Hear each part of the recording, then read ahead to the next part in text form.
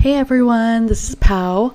Before I begin our next episode, I want to let you all know that this was originally recorded on January 12th, 2023, and we are only now releasing it in April 2023.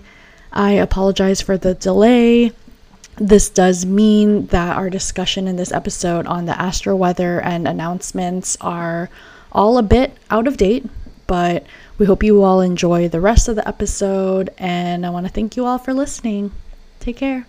Hey everyone, this is Pau, and I'm here with Mo, and we are finishing up our series on the joys. Well, not fully finishing up, because we are planning on doing some more episodes around the houses that don't have a planet, that joys, like things like that. But we are at our final planet, traditional planet, and we are going to go over Saturn and its joy in the 12th house. But as we always do, before we jump into it, we want to first talk about the current astro weather. So where do you want to begin, Mo? I feel like we should talk about the absolute fuckery that Mercury is on.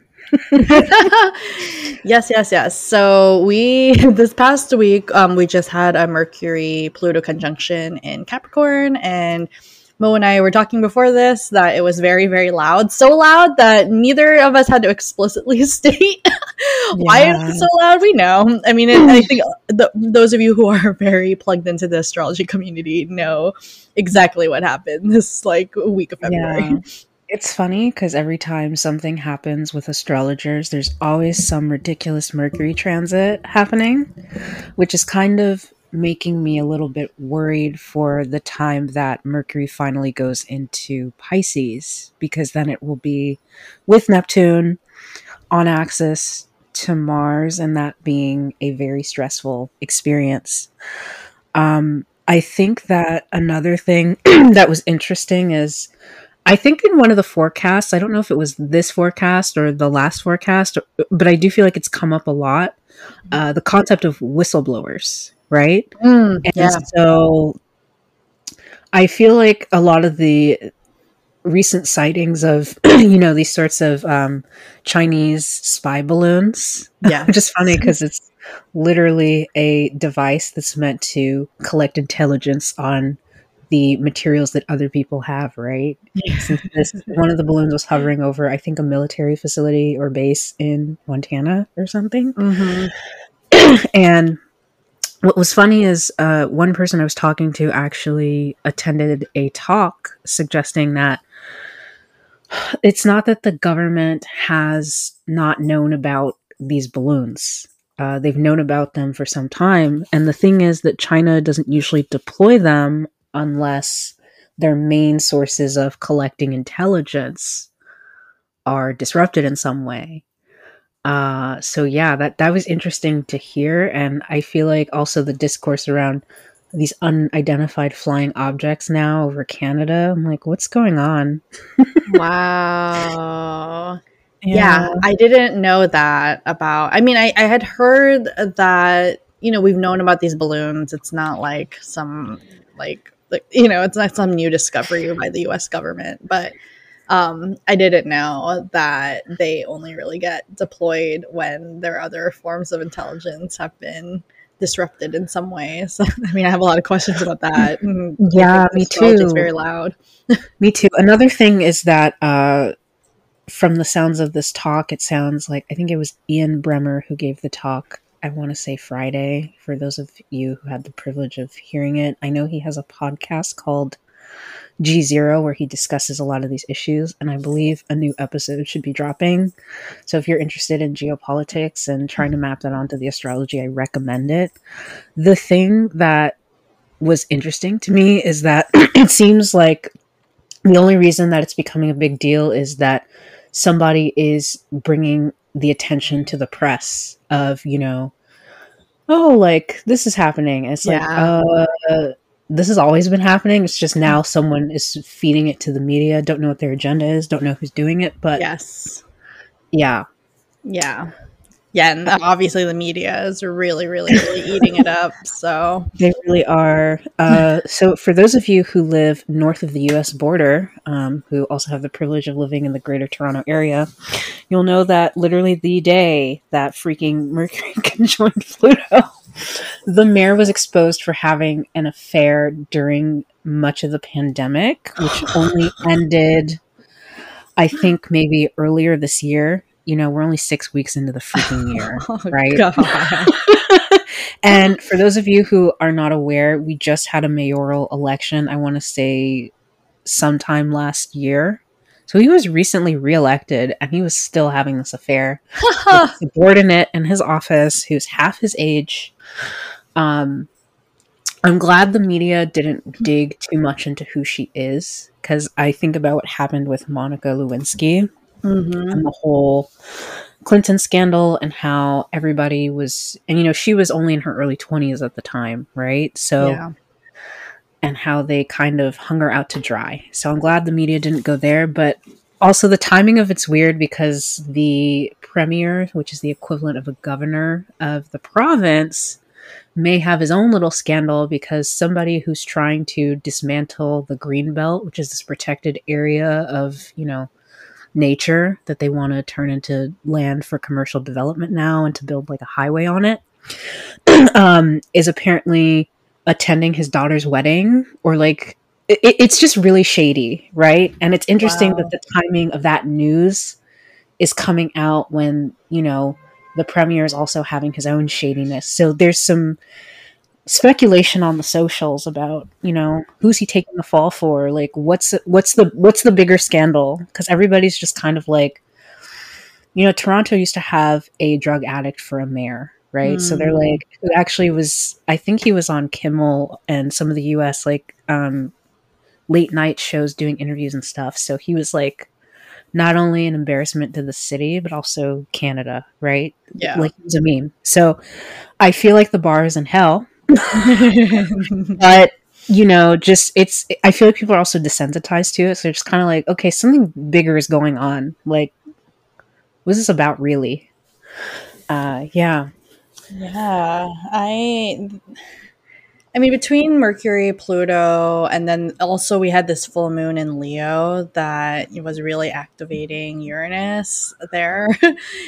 I mean, even on a personal level, like this was a rough week for me. Like I moved, so the full moon in my fourth house was very, very literal for me, and the Hmm. move went as well as it could have, but it just like I'm not gonna go into it, but it just like the long story short was it was just like a really really rough transition. And you know, as someone who's a Taurus rising, it's with a lot of, and a Taurus moon. You know, it's when you're home, like when home doesn't feel like home yet, you know, and it takes some time. Like it's just this like most destabilizing feeling, and I feel like I'm barely physically recovering still, and emotionally and mentally recovering from this move, and it's been like only a week. So Yeah, so I want to say to all the fixed placements out there, there's a light at the end of the tunnel. And I yes. love that Cameron Cassidy on Astro Twitter, he said something to the effect of the rest of 2023 being much like fixed sign reparations. Just because, you know, for 4 months we're going to have this extended presence or square off of the benefics in Leo and Taurus. We're having the nodes move out of Scorpio Taurus, and we're finally having Saturn move out of Aquarius. All we have to deal with is Uranus and Taurus, but Mhm. there's this really nice pocket in 2024 where, you know, I think Uranus is applying to the sun and it's in between the benefics. That's baked into my solar return for 2024, so I'm really excited about it. So, yes, I think this is where fixed signs can finally start to make peace with some of these permanent changes. And I do feel like, you know, the sun finally moving out of Aquarius is sort of a bookend of this chapter of change for fixed signs. I agree with it, and I do think some of this time was a little bit of like a sneak peek or foreshadowing into. There's also we're gonna have a Venus retrograde in Leo over the summer, which also will very much be activating Uranus. Mhm. And but I do, like as you said, like Jupiter will also be in Taurus at that time, so you're gonna have the benefics and fixed signs. So I'm getting a sense that overall it's gonna be good things. But yeah, Uranus is just gonna continue to be Uranus and could bring up some surprises, or maybe even just like a little bit of like that's destabilizing feeling. And Mhm. even as I just described, like I moved, which is overall a good thing, but oftentimes like these really, really great things that we want to celebrate in our lives can also be very, very destabilizing. It's not uncommon for people to get really, really down after some like big victory or win, right? I mean, that was me after I defended my master, in the middle of January, Yeah, and congrats. finally being done with, a certain chapter of my life, but then also having to face the reality of, you know, needing money, not having income, being in a foreign place, not really having that sort of standing, being on the time crunch of getting my status here more secured before my visa runs out. So that's been a very stressful experience. And I feel like, because my fourth house is being activated by virtue of being in a Gemini profection. Mm-hmm. Mars retrograde's been rough. The Pluto Mercury conjunction was really rough, and it just really made that reality a lot more salient. Mm-hmm. I don't think Saturn being in a square to my sun or opposite my Mars has been very helpful either. Mm-hmm. So I'm really looking forward to this like transition out of Aquarius season. Yes. I feel like this week is very much that. Mm. So, right after Valentine's Day, we have this Venus Neptune conjunction in Pisces. And, I feel like it's a blessing and a curse. I'm actually working on a newsletter about Venus Neptune, and I've been Ooh. reflecting on my own experiences as someone who has a hard aspect between those planets, Mm. seeing how both the peak of joy and ecstasy I have experienced, but also maybe under not the most ideal or questionable circumstances. And I feel like when these planets come together, it's very much that. Mm. Um, and what's interesting about this particular set of conjunctions that they're going to make for the rest of the time Neptune is in Pisces. Neptune and Venus will be making these conjunctions closer and closer to Venus's exaltation degree. So Oh. just be mindful of the over promising of things and things seeming more ideal than they are, or alternatively worse than they actually are. Yeah. And especially for those of you all who have, Valentine's plans and dates and all those kinds of things. I'm very curious what'll come up for me. My partner is planning all Valentine's, and I don't know at all like what's going to be happening, and I'm just kind of relinquishing all that to him. So I'm very curious to see what'll bring up for both of us. He has Pisces placements actually, but none of his are in that decan. Mm. And then I don't have any, so it's we'll see. We'll see how it goes. Yeah, I mean, I already did anything that I was supposed to do for Valentine's Day. I want to say, what was it? A few weeks, 2 weeks ago? No, last weekend. That was for me. This Valentine's Day, I have no plans. So I'm just gonna enjoy whatever insights that this particular conjunction brings. It is still Hmm. pretty close to my Saturn, so that'll be interesting. Yeah, but then what's interesting is that right after we have that Saturn Kazemi in Aquarius. Yes, which will, this is right before Saturn's going to go into Pisces next month, right? So, I'm very curious what this will bring because Kazimis in general, right, are like kind of like a rebirth, like, or a beginning of a new cycle for a Mhm. planet. And so for this to happen to Saturn right before it's about to leave Aquarius, yeah, I don't know. It makes me kind of wonder if what kind of final gifts Saturn in Aquarius is going to bring to us on a mundane and a personal level before it leaves Aquarius. Yeah, I have been exploring this transit with different clients. I've been getting a lot of people with Leo and Aquarius placements lately. I feel like they're really feeling all the configurations during Aquarius season very strongly. Nice. And it seems as if there's this need to maybe recalibrate that Leonine part of their lives, or maybe humble themselves and be held accountable to the will and agenda of some sort of other or collective, right? And as I've said before, this is the last time for 30 years or so, well, 28 to 30 years, that Saturn is going to give this kind of feedback to the sun when it's transiting through Aquarius. Mm. So I feel as if whatever lessons about limitations, boundaries, obligations, and things of that nature come up during this period, it's good to work through those things and, take those lessons. I feel like that could, and especially for people who are finishing up their Saturn returns, I think Mhm. that this is going to be a good period of reflecting over the lessons you've learned the last 3 years. So, Really good point. And even, these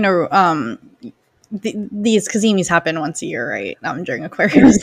For these past couple of years, it's been during Aquarius season. So you mhm. can also look back at these past couple of years and see what these Saturn Kazimis have been bringing up for you. Um, Yeah. And then, by the end of the week, we're having a different flavor. So, new moon in Pisces. What's interesting is that I think there's about an hour or two that the new moon in Pisces is co-present with Venus in Aries, and then it moves into Aries right after that. So that's really interesting.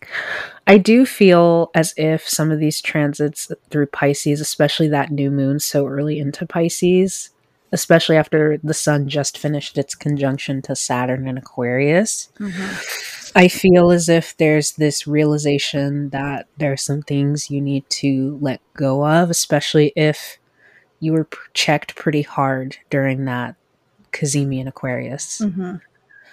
I Um, like that. Um, yeah, as you mentioned, once Venus goes into Aries, Jupiter, I mean, in Jupiter's also in Aries, right? So you have both the domicile and exaltation lord of this new moon in Aries. And, benefics do tend to bring growth and new things, especially in a sign like Aries. But I think, as you said, I think it's oftentimes in order to make room for the new, right, you do have to let things go. You do have to realize, like, you have to really really think through, like, yeah, what can you let go of now, or so that you could make space for these kinds of things. yeah, and I feel like there's this need for clearing out, closing out, and allowing yourself to be moved by some other experience. I do feel like, as much as I don't like the natural house association with Pisces in the 12th house, I do feel like there is this oceanic vibe and this sort of mystical, obscure vibe to Pisces, Mm-hmm.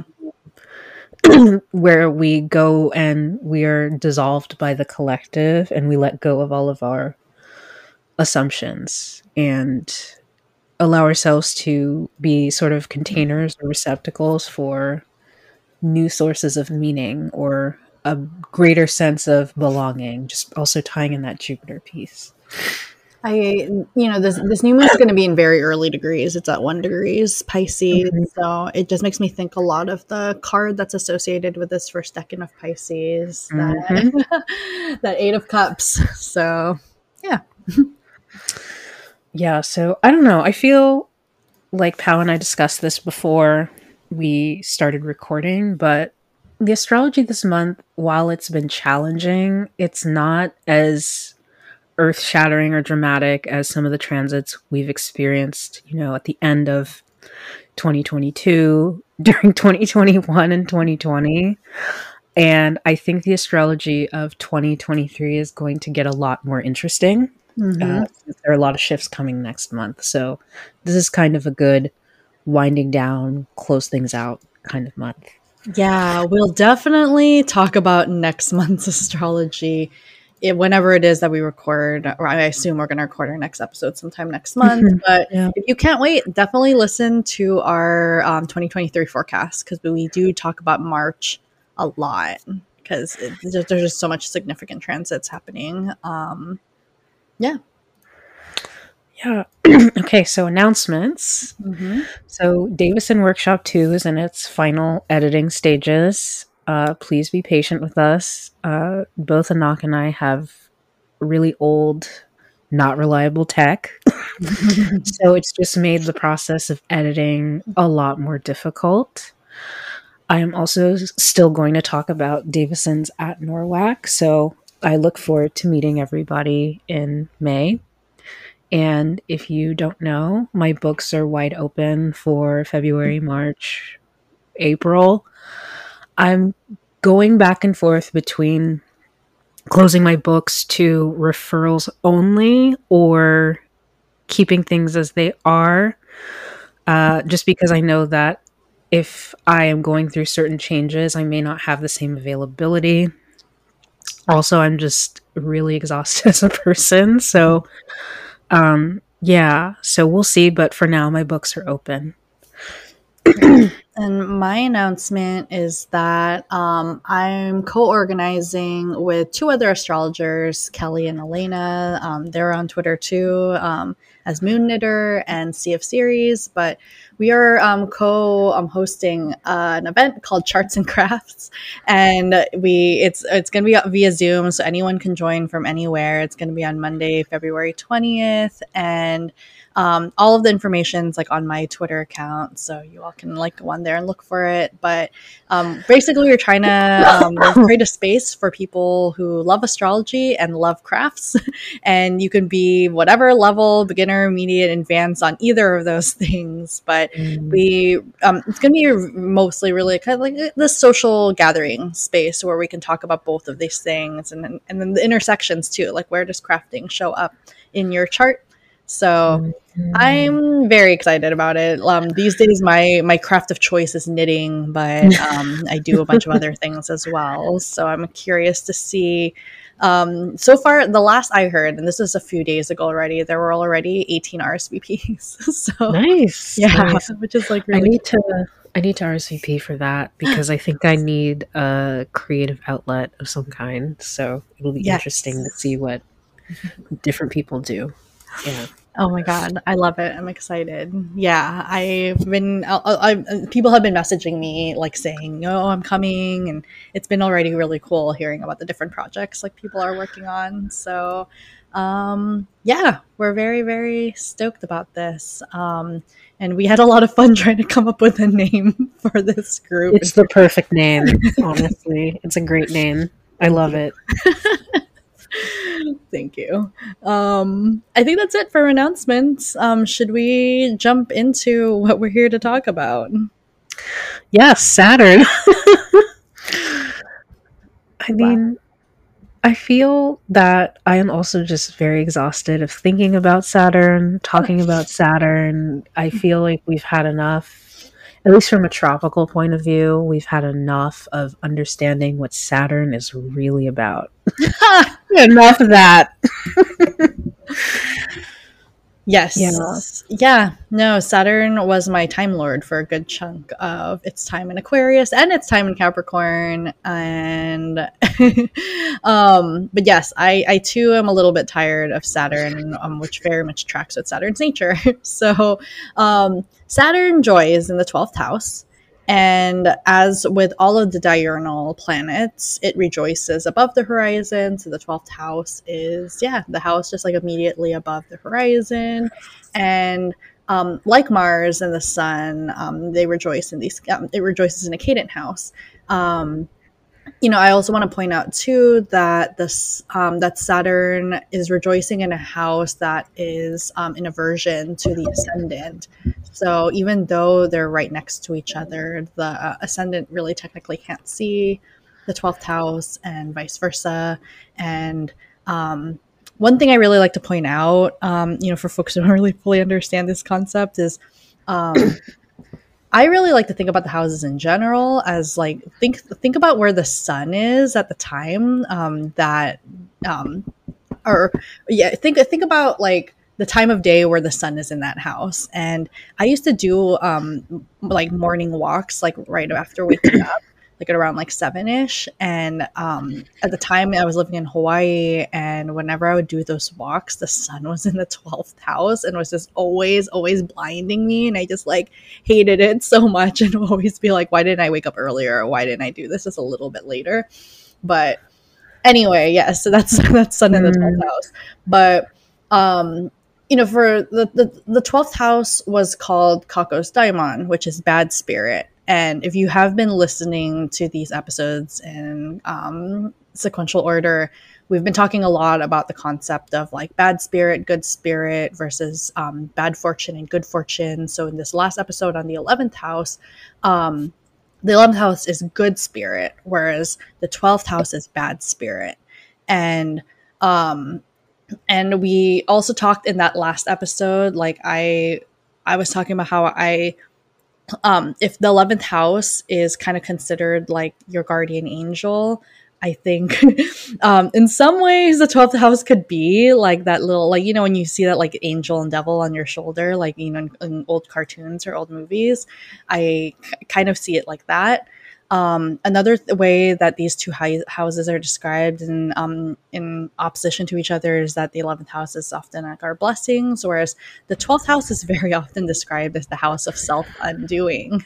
So I think that's like, Oh yeah. I don't know if you want to add anything to that, or if I mean, that could be also just good transition to the meanings of this house. You know what? I think about the 12th house and its foil to the 6th house a lot, kind of like we did with Jupiter compared to Venus in Mm-hmm. the previous episode. I really am starting to appreciate how immaterial, abstract the concepts of the top half of the chart are, as opposed to, the topics that are captured by the houses on the bottom half of the chart.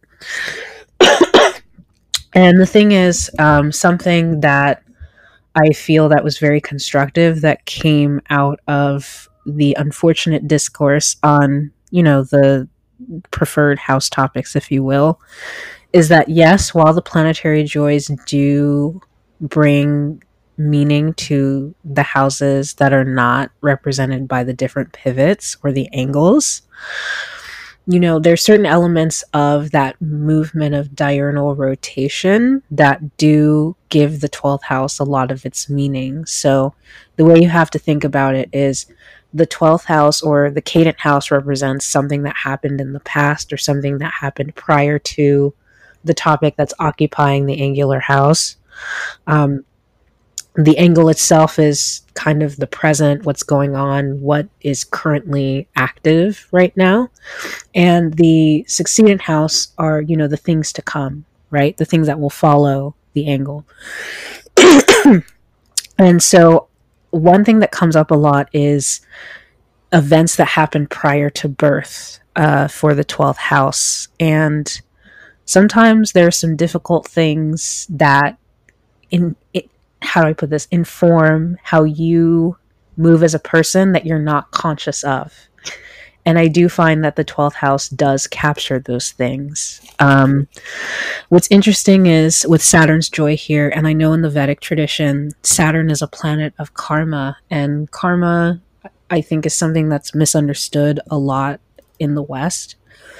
Karma is more of this, think of it like a balance or like a series of debts you have to pay. And it's something you want to burn as you are reincarnated into different lives, so you don't have to keep repeating lives to burn off karma, right? Or think of it like burning calories or something. Like you ate too much and now you're in a calorie surplus and you have to use that energy, right? So you have to burn it. You have to think of Mm. it like that.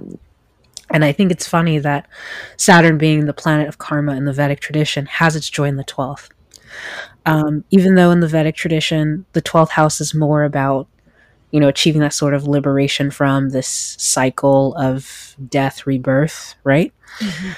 It kind of makes sense because there are these things that are informing how you move through the world that you're not conscious of, because whether you believe in reincarnation or whether you are, really seeing how the events or circumstances prior to your birth, so your parents um, meeting each other, what your ancestors were doing, distant ancestors were doing, right? All of that is informing how you move through the world. And I feel like Saturn rejoicing here is just really, really symbolic of these sorts of unspoken or invisible but binding things that kind of limit how you interact with the world. Yeah. Yeah, I think when you're talking about the contrast between the 12th and the 6th, and seeing that the 12th is like these misfortunes in an abstract way versus when we're talking about Mars destroying the 6th house in that episode, it's a lot more of these like tangible misfortunes are associated with 6th house, like illness and injuries and accidents. And um, yeah, I think we'll dive a little bit more into just the kind of misfortunes that you could see in the 12th house. But I think that was like a pretty good start. Yeah. Something that I also think about is I remember we were talking about, I guess, in the Venus and Moonjoy episodes, that there's that association with the Earth triplicity due to the fact that those two joys flank that pivot that was associated with Earth. Mm, The rising pivot or the ascendant is associated with the air element, right? And so what's interesting is that, the two main triplicity lords of the air signs are Mercury and Saturn respectively, right? yeah. And I think it's like there's this sort of air. I know Saturn is a very concrete planet, but there's also this airiness to Saturn, and I feel like that's very well captured by its joy in the 12th and its association with that pivot. Yes. And Because it's so much time in of Aquarius, or it's domicile in Aquarius. yes, and there's so much of this identity or this egoic experience, which I do think to some extent is captured by the ascendant, that is constructed by these unspoken rules or principles by which, the world is working. And I do feel like maybe some of the bad daimon of Saturn in the 12th is speaking to that. Mm, And it speaks to that sort of self inflicted misfortune as well, just because of that proximity to the ascendant. good point. And thank you for pointing out about the air triplicity. I like completely forgot about that because we did talk about that pretty heavily with the Moon and Venus example. But um, yeah, it's it's like Saturn, like the airiness of Saturn just makes me think, it's Saturn Aquarius that's like fixed air versus, I Hmm. don't think it's coincidence that Mercury or only domiciles in mutable signs. Yeah. And so Gemini versus like Aquarius, like the contrast, but also the similarities between those two signs is what kind of like I think about when I think about that air triplicity. Yeah, no, I love that you bring up the Aquarius piece, and I think people struggle to understand fixed air, um, largely because there's this misconception that everything about the human experience is arbitrary just because it's socially constructed, right? Mm, But if we all agree to certain rules, but also if there's a tendency for people to form certain kinds of rules because it's the only way that engaging with other people is possible and makes sense, I do feel like that's a Saturnian principle as opposed to, I don't really think it's Jupiter. I don't think it's Venus, because they're not so much about restrictions and rules, right? Hmm. They're more so the lubrication that allows for, they're more so the rewards of adhering to those sorts of rules and structure. Hmm. So, yeah. Yeah. I like that, and I think that can be applied to both malefics in some ways too. Because we did talk heavily in the sixth house episode too, how um, with Mars and his joy, the sixth house and the third house as well could also be associated with like a workout regimen or just like various Mhm. other kinds of regimens out there. And so I think like I feel like yeah, Saturn can very much be like a lot of those rules and just the time that you have to put in to get those Mhm. rewards. Whereas Mars can also just be some of those regimens and the hard work that you have to put in. Right. And there's more of this acute nature to the problems of the sixth house. And because they're not things that are inflicted by you, but inflicted by others, there's an ability to respond to that in a more tangible way. Yeah. I am in a 12th house perfection year, but my solar return ascendant has been in my sixth house. It has been a year of both acute and abstract issues. But Okay. Wow. yeah, let's. You want to talk about the 12th house meanings? So, I mean, I feel like it goes without saying, isolation, Mm-hmm. confinement, imprisonment. Saturn does represent a lot of those things, as we'll see in the description that Valens gives. But something that I feel gets overlooked is these other connotations of the 12th house. So, something that I realized when I did what was I doing? So, back in December, I worked an event and I probably read maybe 150 charts in like 4 hours. It was insane. Jeez. But something that came up a lot was there were lots of people who had 12th house placements, prominent 12th house placements. So, a luminary, chart ruler, midheaven ruler, 10th whole sign house ruler. And this was true in quadrant or whole sign just by eyeballing where the midheaven was, right? Mm-hmm. And these people, a lot of them were quite literally foreigners because they were from somewhere else and they now live in Toronto. And yeah, and just exploring that concept was really interesting. I was like, you don't seem like you are struggling necessarily, but so much of your life does involve the concept of living in a place that you're not from and building a life around that, right? Mm-hmm. Um, just thinking of that relationship between the opposition between the sun and Saturn and the things that they represent. The sun is that sort of center of the universe, if you will, right? I mean, quite literally, we revolve around the sun. Whereas, in terms of what's visible to the naked eye, Saturn is, Saturn is the furthest thing. And there's this connotation of distance that is inherent to Saturn as a planet, Mm-hmm. being on the margins. So, foreignness is kind of implied there. Mm-hmm. Also, large and wild animals has also been a thing, as opposed to the smaller animals that are easy to control of Yes, the and sixth those house. smaller animals are represented by the sixth house. So, um, Hmm. are like, um, yeah, I think large animals would obviously it would be like horses and a lot of these like the farm animals, right? Is like what would come to mind. I mean, Uh, horses. I mean, I think I need to double check, but I think that Steve Irwin was having a major transit either to his 12th house lord or in his 12th house when he was killed by a stingray. I mean, it was Jesus. crazy. So it's just like, these sorts of animals that, kind of like the beasts of burden, like Pow was saying, so horses, cattle, things like that, but also just animals that you wouldn't necessarily encounter in a regular context. So, a vulture as opposed to um, Cat. a pigeon or a Oh, cat or a squirrel, right? So,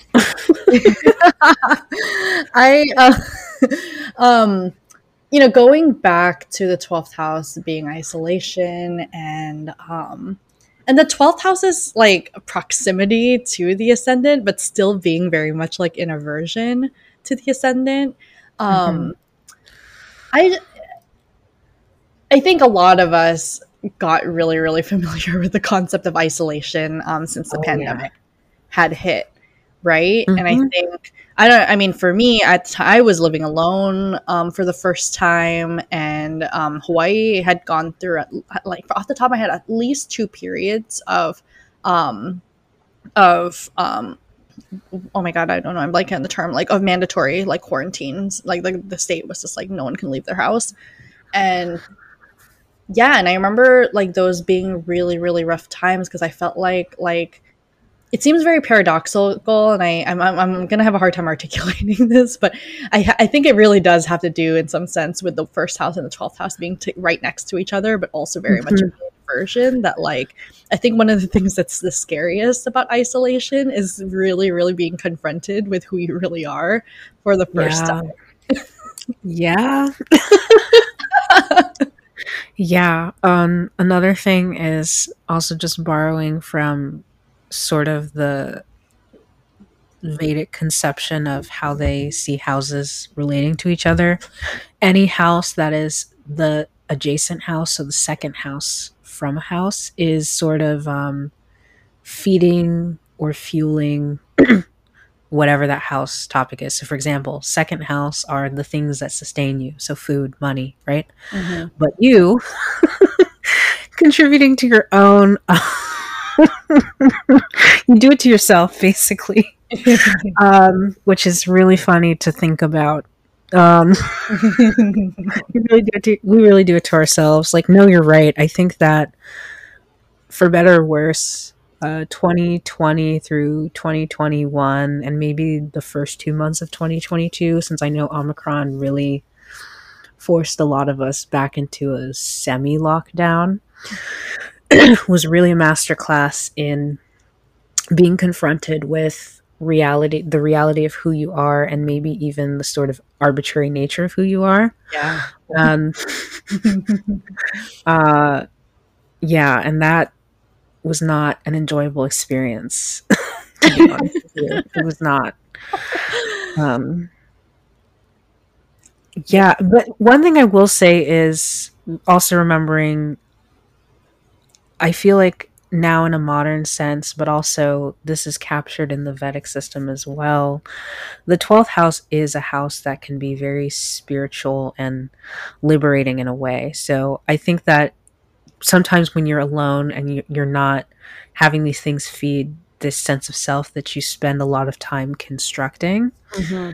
I think that being alone or being in these sorts of places of isolation can really, be useful for undoing some of the things that you may have unconsciously absorbed. So sometimes that there's power in isolating yourself from situations, people, and things that can facilitate healing, right? Yeah. So Yeah. hospitals, um, convents, ashrams, uh, Retreats. retreats. Yeah.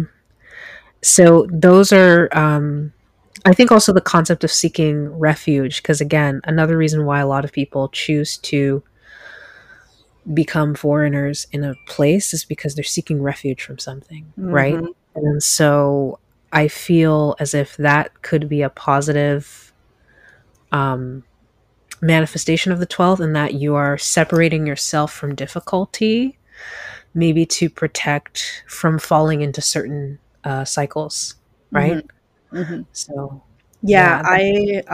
I'm glad you mentioned that. Like, yes, there are really, really rough parts about isolation, especially if it's not something you choose.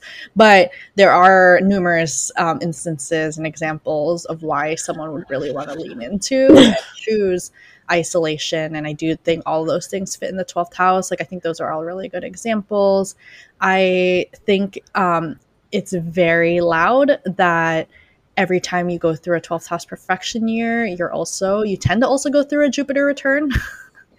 And so I think that kind of also can speak to some of like, oh, maybe some of the best remediation for both this Jupiter return as well as your 12th house year could be really, really leaning into some of that isolation. And it doesn't have to, it could, I mean, hey, if you want to do like a silent meditation retreat, like go for it. You could do those kinds of things. But for me, being in a 12th house year and in my Jupiter return, I have even just a simple act of once a week, like taking myself out on a date and turning off my phone, like putting it on do not disturb mode, and just like for a few hours once a week, just disappearing like wherever and doing whatever the fuck I want. That's been really, really great 12th house remediation, and I feel like really like fits into the meanings of this house. Yes, no, I definitely agree with you. So yeah, I will read a little bit about what Valens says about Saturn, but also the 12th. Yes. I love this description. It's the best thing ever. It's just funnier when Chris Brennan reads it, since he's also very Saturnian, but also very Martial as a person. So it just hits better. So, in my best Saturn in the first house way, I'll try to do Saturn justice, I guess. Saturn makes those born under him petty. I feel like we've been seeing a lot of that in the astro community, yes. And that's all I gotta say about that. It's just so funny. Malignant, careworn, self-deprecating, solitary, deceitful, secretive in their trickery, strict, downcast with a hypocritical air, squalid, black-clad, importunate, sad-looking, miserable with a nautical bent, plying waterside trades. Remember, the boundary between land and sea was like going to space, right? Now we just send billionaires to space. I mean, look at Jeff Bezos, Capricorn sun, right? I feel like he has Saturn in either Capricorn or Aquarius. Like, I think it's an Aquarius, actually. Now he wants to go to space and things, right? So that's funny to think about.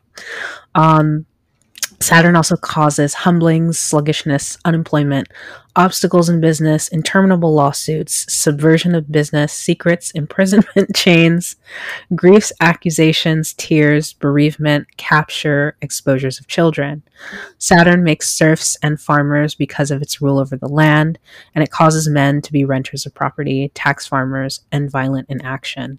It puts into one's hands what did I want to say? It puts into one's hands great ranks and distinguished positions, supervisions, management of others' property, and the fathership of others' children.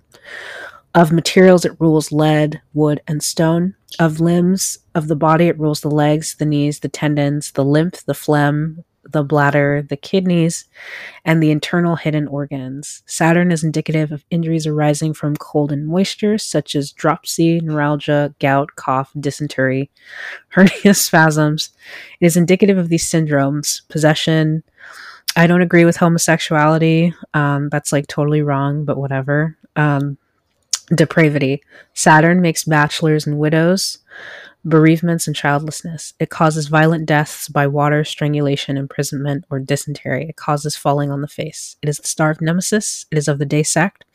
It is like castor in color and astringent in taste. And what Valens says on the 12th is, if malefics happen to be in this place, they will cause great wounds and traumas, especially if they are in their proper face, meaning that especially if a malefic is in its own sign and in its own decan, it's very empowered to do some damage, right?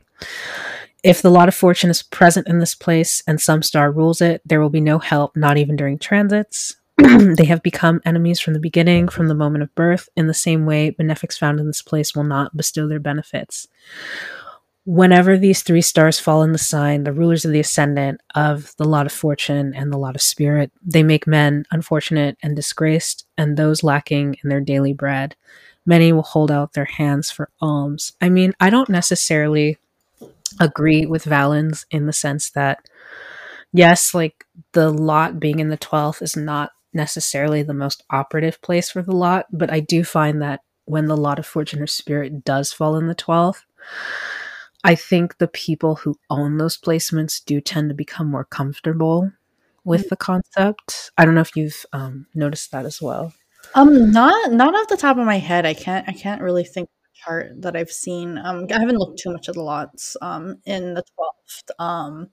But we have many examples of people with Saturn in the 12th, and I don't Listen, think all of them are, holding out their hands for alms. So no, and if anything, some of these people have actually been able to avoid accountability for things that they do, which is interesting. But I think that that speaks to the ability to maybe be a bit sneaky, yes, get under the be radar, or yeah. a bit clever. Do you want to move into our Aries chart examples? Yes. So, um, Saturn in Aries in the 12th. So these are people who are Taurus risings, and the Saturn rules their ninth and their 10th house. Um, I want to start with one my first example is Roger Revelle, who was the founder of my alma mater, UC San Diego, and I put him on here because this asshole, the original plan was to build UC San Diego, one in actual San Diego, and two in downtown, where the bulk of San Diego County will be able to have like central access to this campus. Right. But no, this rich man, this lived in La Jolla, which is on the coast, but really kind of far out there. It's one of the wealthiest communities in the world, and Mm, he wanted to build UCSD out there because he wanted to live closer to this university he was founding. And going like anyone who goes to UCSD knows how literally isolating that campus is, because unless you have a car, I didn't have a car in the 5 years that I attended there, and it's just there's nothing around there. You're in this like really really bougie community. Like all the best parties wow. are 45 minutes away at San Diego State University. So Wow. that was one of my examples. My other example is That's just literal though, because very it's literal. quite literally he built a building, and Saturn and Aries is in a place that doesn't make sense because it's Saturn and fall, just because he could, right? Exactly. And yeah, and then if you all ever visit at campus, especially like the older parts of it that Roger Revelle himself built, including the college that's named after him there, it's got like many campuses has the brutalist architecture, but I feel like UCSD went really really hard on it. Like Oh there no. are sections of that older part of campus that make you feel like you're walking through like Isengard in Lord of the Rings. It Horrible. feels very, very Saturn and Aries for sure, and I think it reflects its founder. Horrible. Yeah. My next example is our first U.S. president, George Washington, had Saturn and Aries, and yeah, George Washington was, obviously, other than being our very first president, what he really excelled at and was like known for was being a really excellent general in the Revolutionary War. And um I think in a lot of ways like was made president, not so much for his like political prowess, but more because he had become this symbol, and was really like a wartime hero, right? Which actually there's a number of US presidents who kind of follow that pattern, but to me that really fits the Aries in particular. And then not to mention, I mean, when we're talking about descent, like getting away with things, right? Um like all of our founding fathers, definitely a slaveholder, definitely set the like on one hand, like, okay, we're founding this country that talks about liberty and freedom for all, but not really for all. Definitely not for Black people and Native Americans and what have you, and women, and so No, I mean, let's unpack that for a little bit. So, I mean, George Washington is as literal as you can get, right? Because quite literally, he founded a new nation or was instrumental in founding a new nation. He was leader of said nation, right? Um, and, it was staged as a sort of rebellion against monarchy, but it wasn't necessarily in favor of the common man because even not every person could vote, even, right? If you were not a wealthy landowning white man, you couldn't vote. Yep. But yet his legacy is being sort of one of the faces of our democracy. And what's interesting? You'll actually see an interesting trend of having US presidents who have Saturn in the 12th. Yes, we have many examples. Any US president.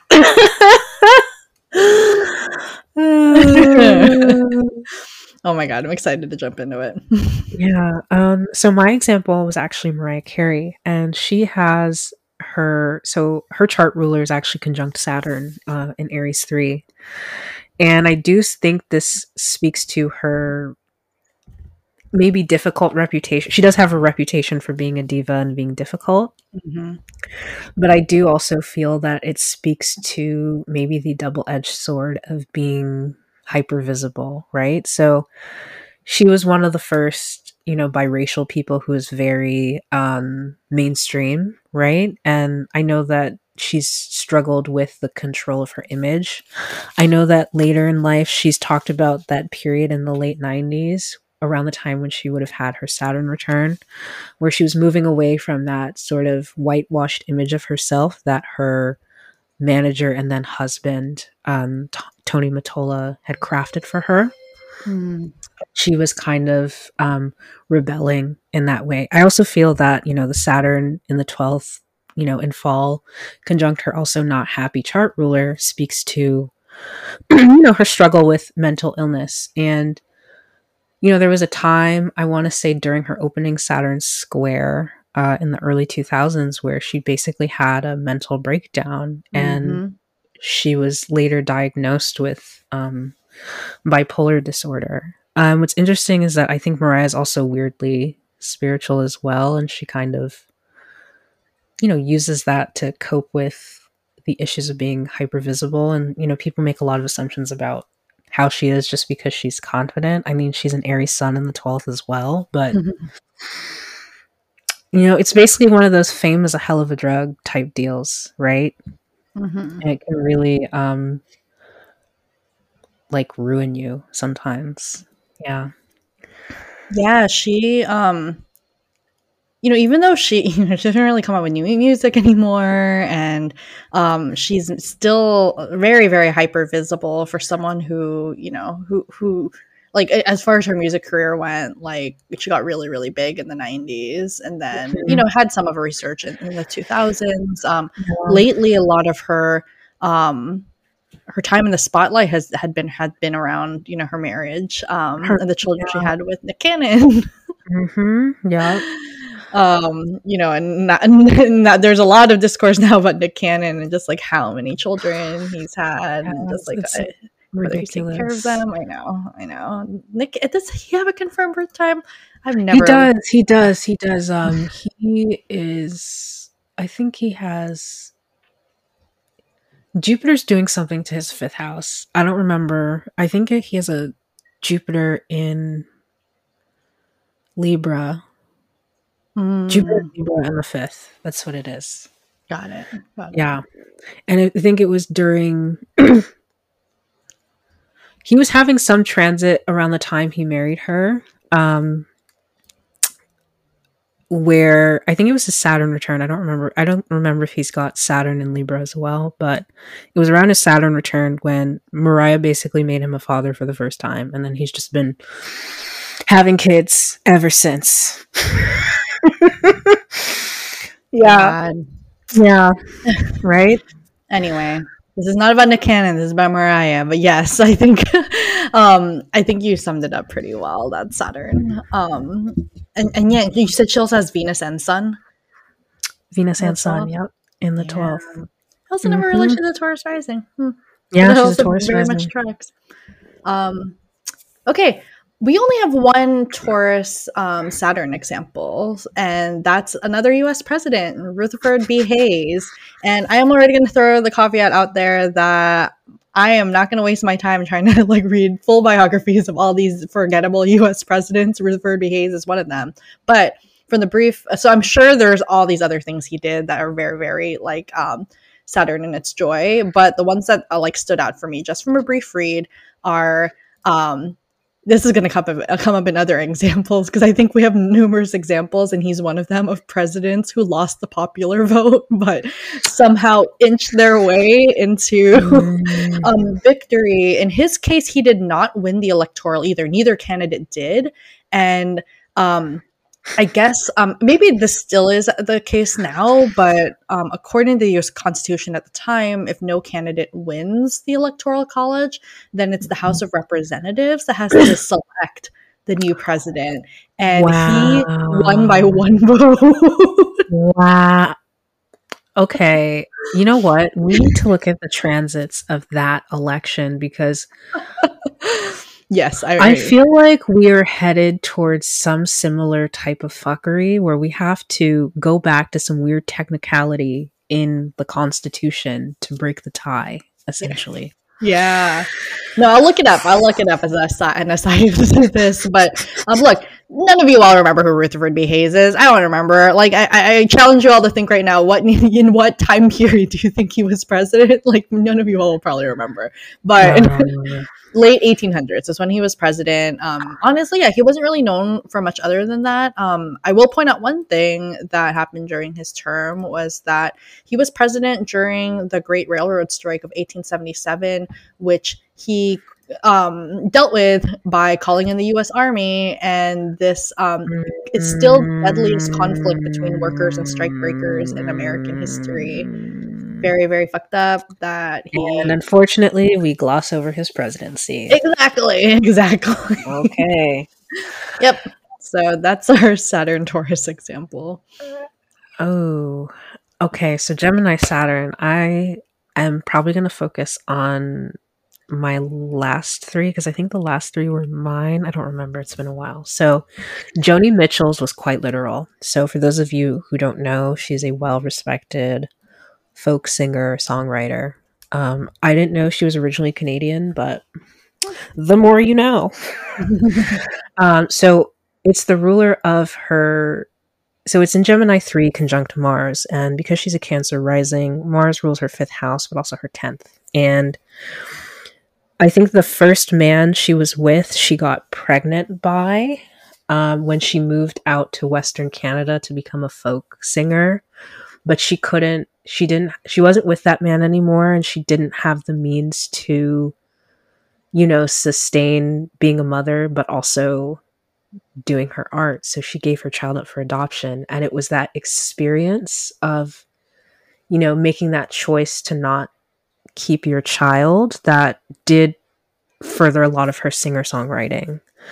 I also feel like the Gemini 3 Saturn conjunct Mars speaks to her maybe disdain or dislike of the music industry at the time and its songwriting practice and her commitment to writing her own songs, even if it othered her in some way.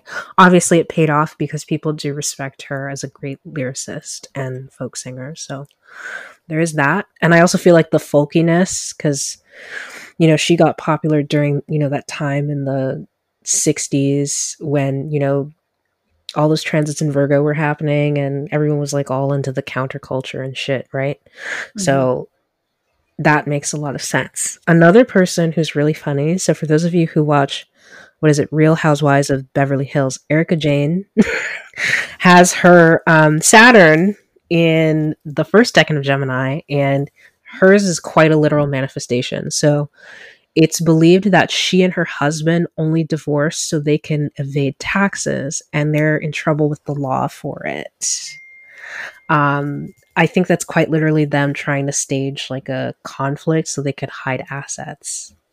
which is really funny. My third example is Ben Affleck, who has a Mhm. Gemini 2 Saturn. I mean, just hearing how he described, or he essentially blamed Jennifer Garner for his drinking problem was God. insane.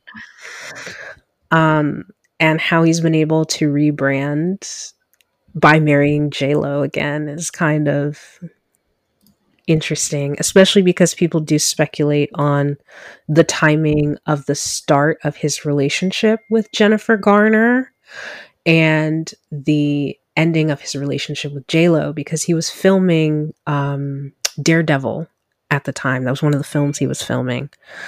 And it's interesting how right after they called off their engagement, he's like seen with Jennifer Garner. I just think it's also interesting that he's basically been going back and forth between the Jennifers for much of his adult life, and everybody's just okay with it.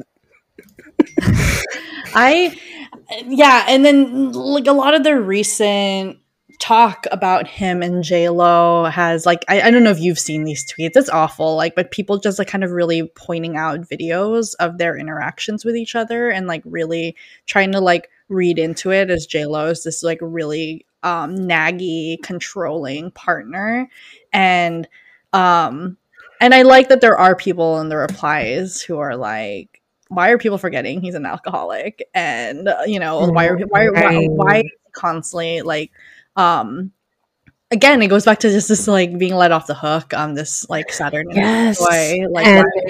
And his partner is being blamed for his shortcomings as a person. Another thing I also think about is all the weird suggestions about infidelity during his marriage. I know that Jennifer Garner as well was made out to be this controlling person because it was suggested that he may have had a thing with, what was it, Blake Lively on whatever film they were on, and there was just iffiness, right? Mhm, mhm. And it's like it's always just make the partner look bad, right? So you don't have to be accountable. So Exactly. yeah, Yeah. I Yeah, and then just the fact that that's Saturn, and the 12th rules that seventh house too. mm-hmm, mm-hmm, Um, my example for Gemini Saturn was Robert De Niro, and I think it's just simply because of the kind of roles he plays tend to really yeah, fit. That's 12th house Saturn. The Godfather, of course, and even The Irishman most recently. yeah. Even his comedy, it's just so funny. Like when in Meet the Parents, he plays this like Yes. controlling father who's secretly a CIA agent, a retired one, but Yeah, and who's secretly using his, intel and skills to either undermine the relationship or control his daughter's relationship. yes. Absolutely. Yeah. Yeah. So, yeah. I actually really don't know about Robert De Niro's like personal life too much, but yeah, I did think. I mean, his I roles itself are very loud. I know that he and his wife of a long time recently did divorce. I think Oh. I think either 2019 or 2020, I want to say they split, but they were together for a long time. I haven't heard anything, but I Oh don't know. yeah, yeah, you're right. He was married to another actress since like Hmm. '97. Wow. They had a good run, you know. Yeah. Wow. But yeah, Cancer Saturn. Two So the two presidents. examples we have, yep, both presidents. Both, you know what? I find George W. Bush, so Bush 43, to be quite literal because Saturn is again ruling the seventh house of partner, and in particular, I think of his running mate, Dick Cheney. Dick Cheney, basically orchestrating a lot of the Dick Cheney, as well as certain members of the executive branch, because Saturn also rules the sixth house as well. And those people are technically subordinates of the head of the executive branch, which is the president, right? Mhm. And just like him kind of not doing enough to counter that sort of narrative that these people put out about the weapons of mass destruction that led us to engaging in, the follow-up to the Gulf Wars, which is the ongoing conflict we have with various nations in the Middle East. Isn't it funny how that works? Also, Saturn traditionally rules oil, right? Hmm. And because it's in that third decan of Cancer, which is both Moon and Jupiter, I think of value. I also think of oil, right? Yeah. So there you go. Yeah. To recap, George W. Bush has a lot of planets in their joy. And Yeah. so he was an example for multiple episodes. Yeah. And listen, that I would say, even though he doesn't have a lot going on in terms of planets in domicile, I think by virtue of having so many planets in joy, he just coasted through life, Yeah, essentially. truly. And just the fact that even like now he's somehow gotten this like opportunity to just kind of rewrite his narrative and like he Yeah, came out with a he's like memoir. a painting grandpa now. Yeah, he's Like, painting grandpa now, and people keep saying he's like, "Oh, this is nothing compared to Trump." Like, it's just like the most awful discourse. Honestly, this is the the worst bar take. is in hell. It's in The hell. bar really, truly is in hell. Oh my god! In that same memoir, he said that the worst part of like his president, the biggest, the lowest low of his presidential career was Kanye calling him a racist after hitting the tree. Iconic. I love it. I love it. It hurt. It hurt his poor Cancer feelings. Yeah, I truly. can't. I love it. Yeah, Trump is the other one, and it's funny because he also has the Cancer 3 Saturn, but this is conjunct Venus, which rules as midheaven. Um, so I remember, I'm just thinking of that prediction I did where I'm like, I just don't see this guy being president because he had this thing where the midheaven was perfecting to Cancer that year, the sign that contains its ruler. And I'm like, it's in the 12th, it's conjunct Saturn, and that's not a happy Saturn. I feel like the shady things he does are going to force him to maybe walk away from his current position because that's not really giving staying in a position. But I do feel that he did get off very easily with some of the shady things he was doing. Mm-hmm. And I think that again, he had the right sorts of like alliances, and I do think that there were some, again, subordinates, which is very much Saturn ruling the 6th as well, kind of aiding and abetting for him. Weirdly, I think it was also them leaking as well. Yeah. So, and just him leveraging his position to secure all sorts of deals and contracts and favors, that being really interesting. And the fact that this is also, I mean, he has been president now for like a few years and is like there's still constantly in the news about just all these various All these different things coming up. cases. Yeah. Because Pluto's been opposing those placements for him. I think that all the Mercury retrograde stuff opposing as well, like revealing things about his documents, even those squares from Libra and Aries. There's always some sort of lawsuit turning point. And what's interesting is I think now he is about to start his Capricorn perfection later this year. And it's funny because, the ruler of his 10th is going retrograde in his first, and then Jupiter, who also rules the 8th, is going retrograde in the 10th. So I feel like a lot more is about to start coming out, if you will. So, Yeah. yeah.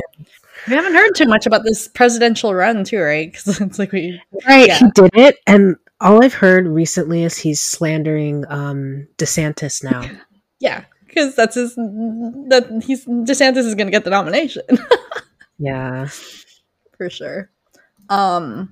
Moving on to Leo Saturn, my only example is a man named George Washington Adams. This is the son of John Quincy Adams, who was our 8th president. And which I guess really, really angered his grandfather, John Adams. Like, why did you? Yeah, his Wow. grandparents were pissed that he was named after George Washington and not John Adams III. But yeah, not really much known about this guy. I mean, he sadly committed suicide at age 28, but as you can imagine, was very much a big nepo baby. Had like a lot riding on him to get into law, go into politics, just like your father and your grandfather. And he did do those things, I'm sure, because of those connections. Did end up serving like at the Massachusetts House of Representatives and in Boston City Council. But yeah, sadly committed suicide at 28. But I just wanted Mm, to mention him because George Washington was also a Saturn in the 12th. So, that's but comical. yeah. My example is Jack Dorsey, ex CEO and one of the founders of Twitter. Um, One, I feel like the Saturn in Leo speaks to his joy of these weird, self aggrandizing spiritual retreats he likes to go. But two, I feel like he has done a lot of weird, shady stuff, both with the handling of the company while he was still a shareholder, as well as, during his tenure as CEO. One thing I read in his bio is that in some of the early years of Twitter, weirdly, around the time leading up to as well as during the Arab Spring, which kicked off around 2010, 2011, he would go on all these trips with the State Department. And I'm like, why is nobody talking about this stuff? Mm. Also, there's all this weird liaising with government and things to that effect. But I also do feel like the Saturn, because Saturn rules subordinates, it rules the sixth house, the attempts to kind of get him kicked off the board, like that being a long-standing thing, and it took a long time to do, but that being the sort of thing that plagues his career. So he's doing all this like hidden politicking and using the social media platform he helped build to maybe facilitate some influence, which is interesting, especially if you consider what's happening with Twitter now, and he's wrapping up his Saturn opposition actually. Mm. Yeah. Wow. Yeah. Yeah. And I mean, even on the I mean, there's so much to unpack around just like what's happened politically on Twitter under his time there running the company. But again, especially stands out to me like his, I mean, speaking of another 12th house and Saturn Trump, right? Like just his handlings of dealing with Trump's Twitter account, especially after January 6th happened. And then the eventual like banning of Trump, which, only ended when Elon Musk took over.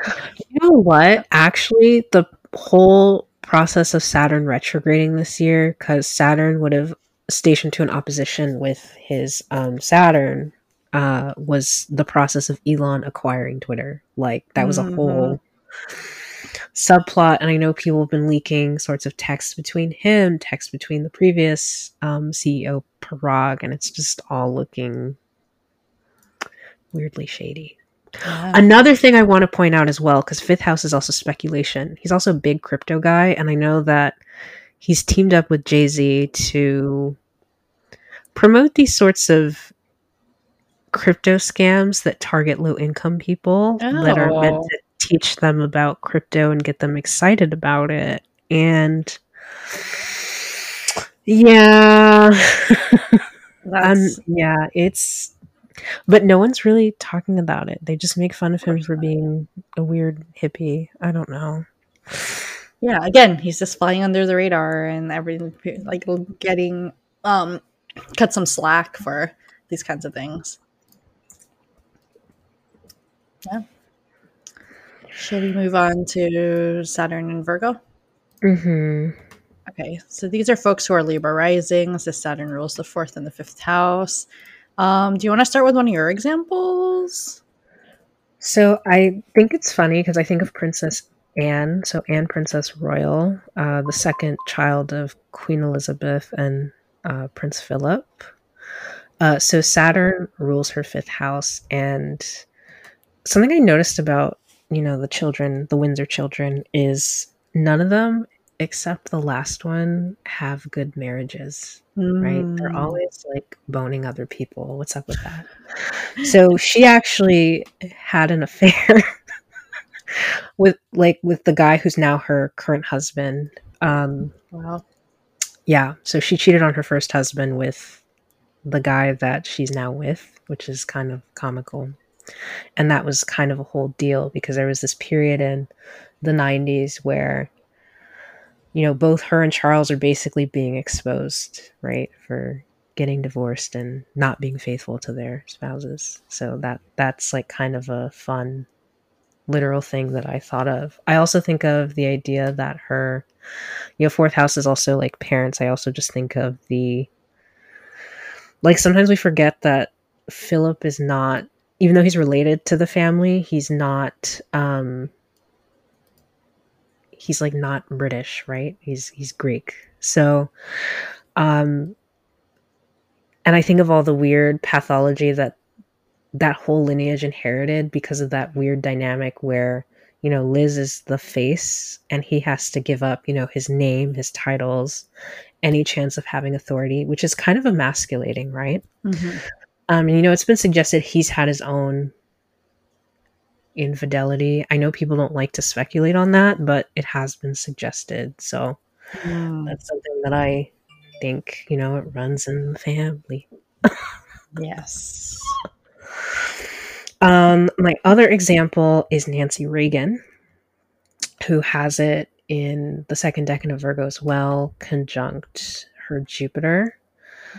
For some reason, I think of all of her weird messaging around different, how like first ladies have different causes that they're supposed to be a part of. Yes. I think it's interesting that, she shows up in, the anti-drug campaigns. I think of the opposition between Virgo and Pisces and her Mm. having a hand in that sort of kind of cleaning up her husband's mess by promoting this like two-faced campaign, right? Yeah. With her Just Say No campaign. I also feel like it speaks to her inability to really address the AIDS crisis. And it's what's interesting is a lot of people are like, oh, she's this wonderful first lady, but it's like, no, not really. One thing that is interesting, and this will come up in a different example, is like there's this weird undercurrent of people with neurodegenerative disease. And I know that being a huge cause she undertook later in her life. The other example that comes up is Michael J. Fox, right? Mm. So Ronald Reagan does, come down with Alzheimer's, and she becomes a huge caregiver of him, and she does promote certain research activities that could be helpful for, alleviating neurodegenerative disease. So that's one thing that she does that's useful. But then it's like people forget, like she did all this other shady stuff, right? Mm-hmm. Also, another thing is, she had a difficult childhood as well, Oh. because there are issues with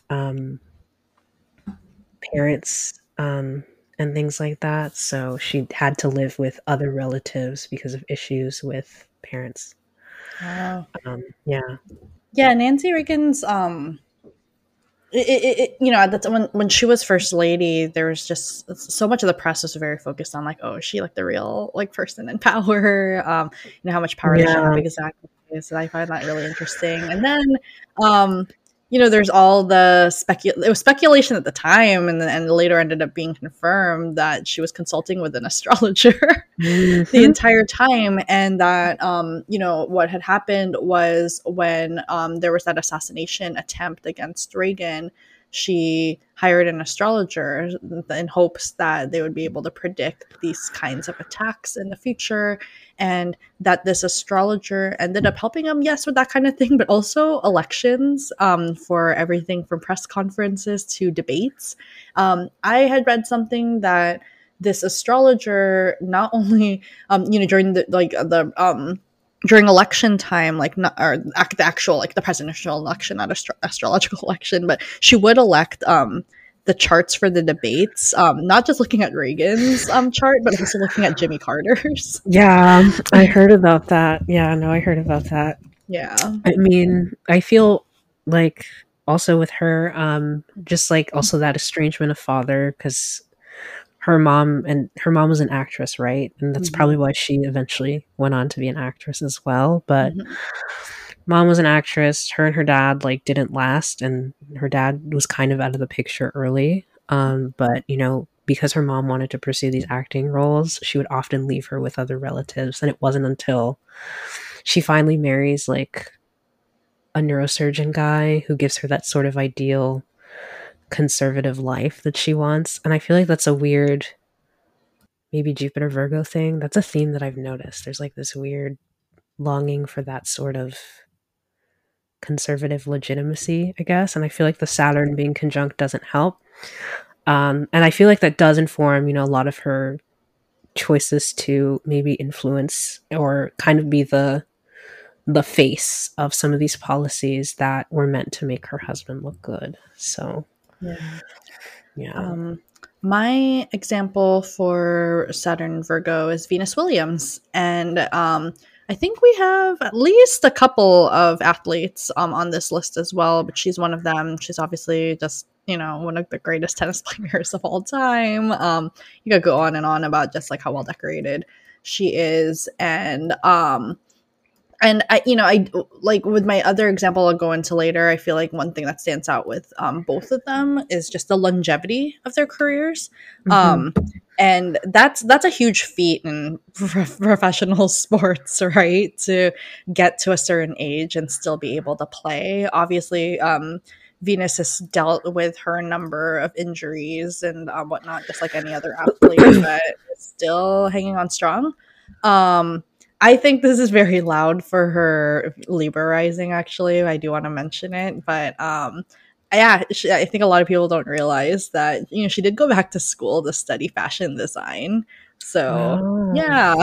So I wonder, with that Saturn ruling her fourth and her fifth house, like, I wonder, when she does eventually retire, like, if she'll be pursuing more of that and we'll get to see more of that. Or if it's just something she'll be keep quite quiet about, but still just have this, like, you know, some like a passion project that doesn't have to be so much in the public eye. Yeah.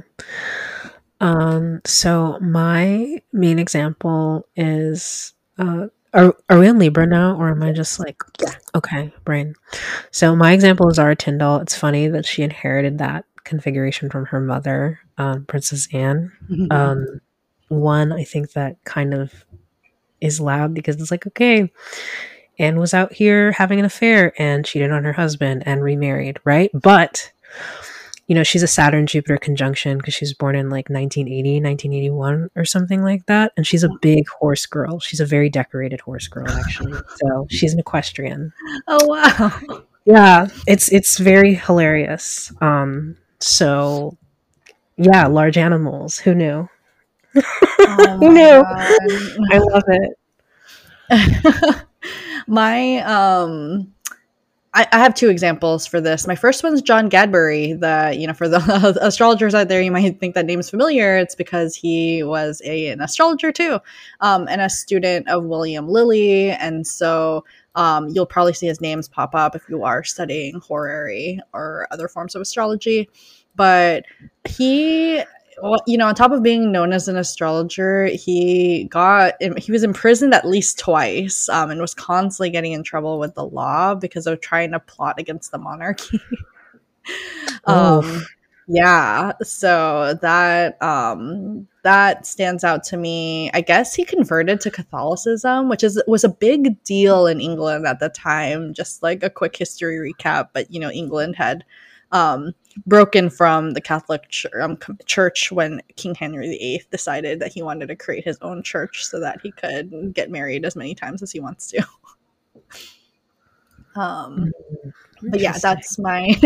that's John Gadbury. And then my last example is Camille Claudel. So she was a sculptor who was a longtime lover, but also student and fellow artist of Auguste Rodin. So Auguste Rodin is most known for the statue, The Thinker, and um, it's, it posthumously been found that Camille, it's very, very likely Camille Claudel either assisted with or maybe full on did a lot of the statues that are accredited to Rodin, because, patriarchy. Um, yeah. Wow. So That is it's so messed up. it's super messed up. I'm glad this stuff's at least starting to come to light now, but sadly it did not at her time.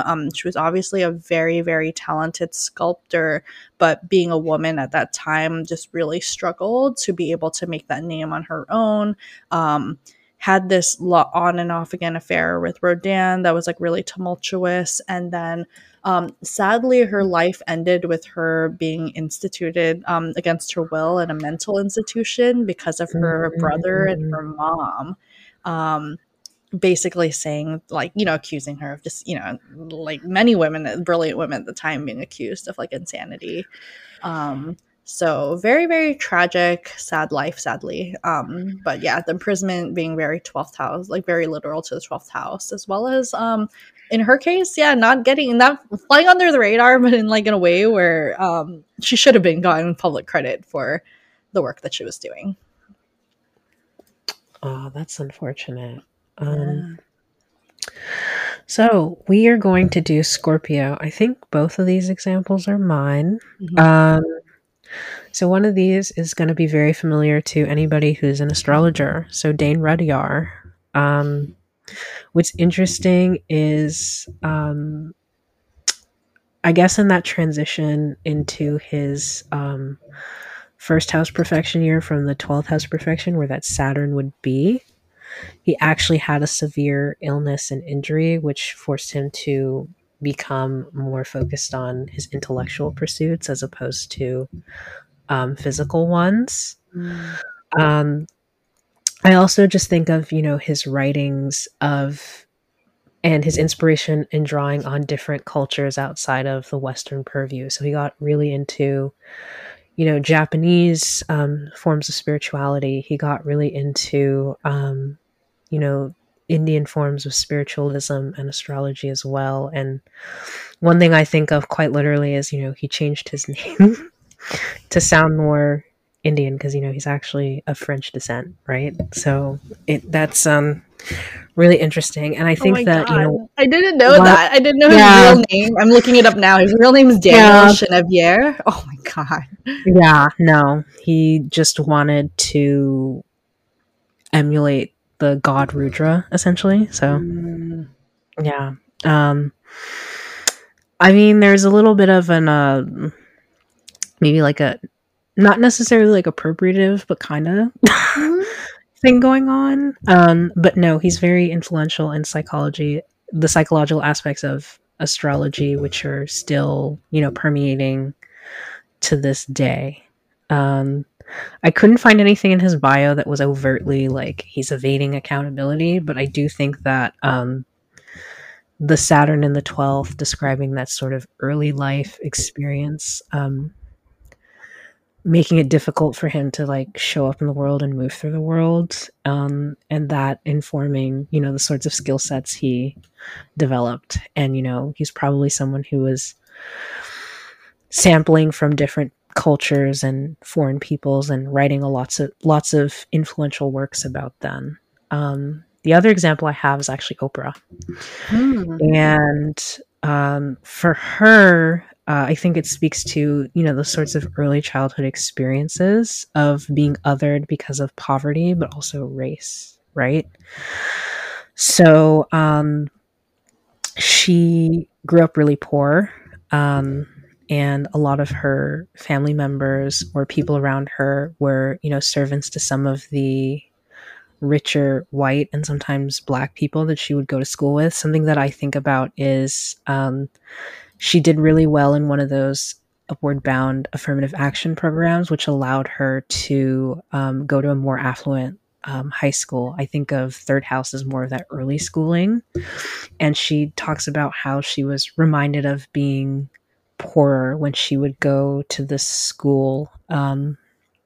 Another thing is she did steal money from her mother in order to keep up with her peers and things of that nature. So, that's an interesting side effect of, some of the poverty that she experienced, which is like interesting because a lot of people forget that, the Oprah we see now is different from the Oprah of then, right? So, Yeah, yeah. those are good examples. Um, Sagittarius Saturn. These are cap risings, so that's Saturn ruling the first and the second. My first example is El Chapo. This one's very, very literal. He escaped prison twice. The reason why he was in prison in the first place was being one of the biggest drug lords ever.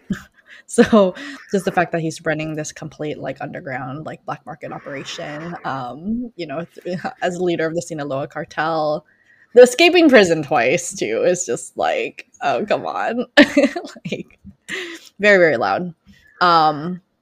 Yeah, I'm excited about your examples. Oh my goodness. So, one of my examples is, um, which one do I want to do first? Megan Fox.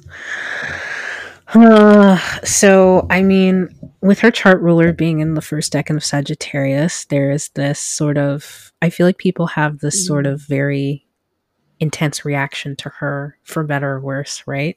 She's a very polarizing figure. And I think of a lot of her themes around being this edgy sort of self-undoing figure, something that I'm thinking a lot about now because I'm just realizing she's about to have her opening Saturn square like ASAP, right? Um, like, and people are speculating right now that she's I don't know if you saw her Instagram today, but Oh, I did. Yes. like I think it was 3 a.m. when she posted this because I happened to be up and I was scrolling Instagram and she like posted like a quote from Pray You Catch Me from Lemonade and deleted all of her photos with MGK. She's also been posting a lot of cryptic stuff about you know maybe like being abused or injured or self-harmed in some way. So I don't know if it's a cry for help. I don't know if there's something going on, but I feel like she's constantly in these really intense situations that are not good for her. Um, I mean, she's a resilient person, don't get me wrong, but I also think of her, interest in the occult and astrology and things because that also shows up for her as well. So I'm just like, what is going on with you? What Oh is my going on with god. you? Well, she is in a first house perfection year, perfecting from the ascendant, which is activating that Saturn actually. Oh, So, um, okay. Interesting. yeah, and this is this is the first right because she's cap rising. So Mhm. even when she enters her second house, perfection She's year in still May, gonna.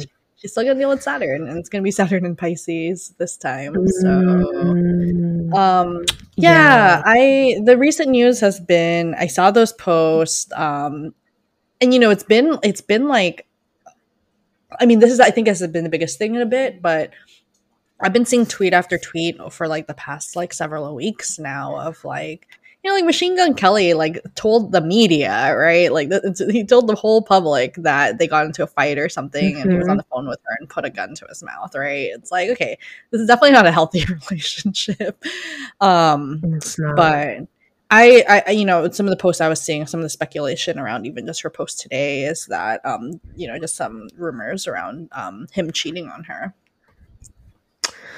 Yes, I've seen that, and so I'm just, yeah, it's iffy.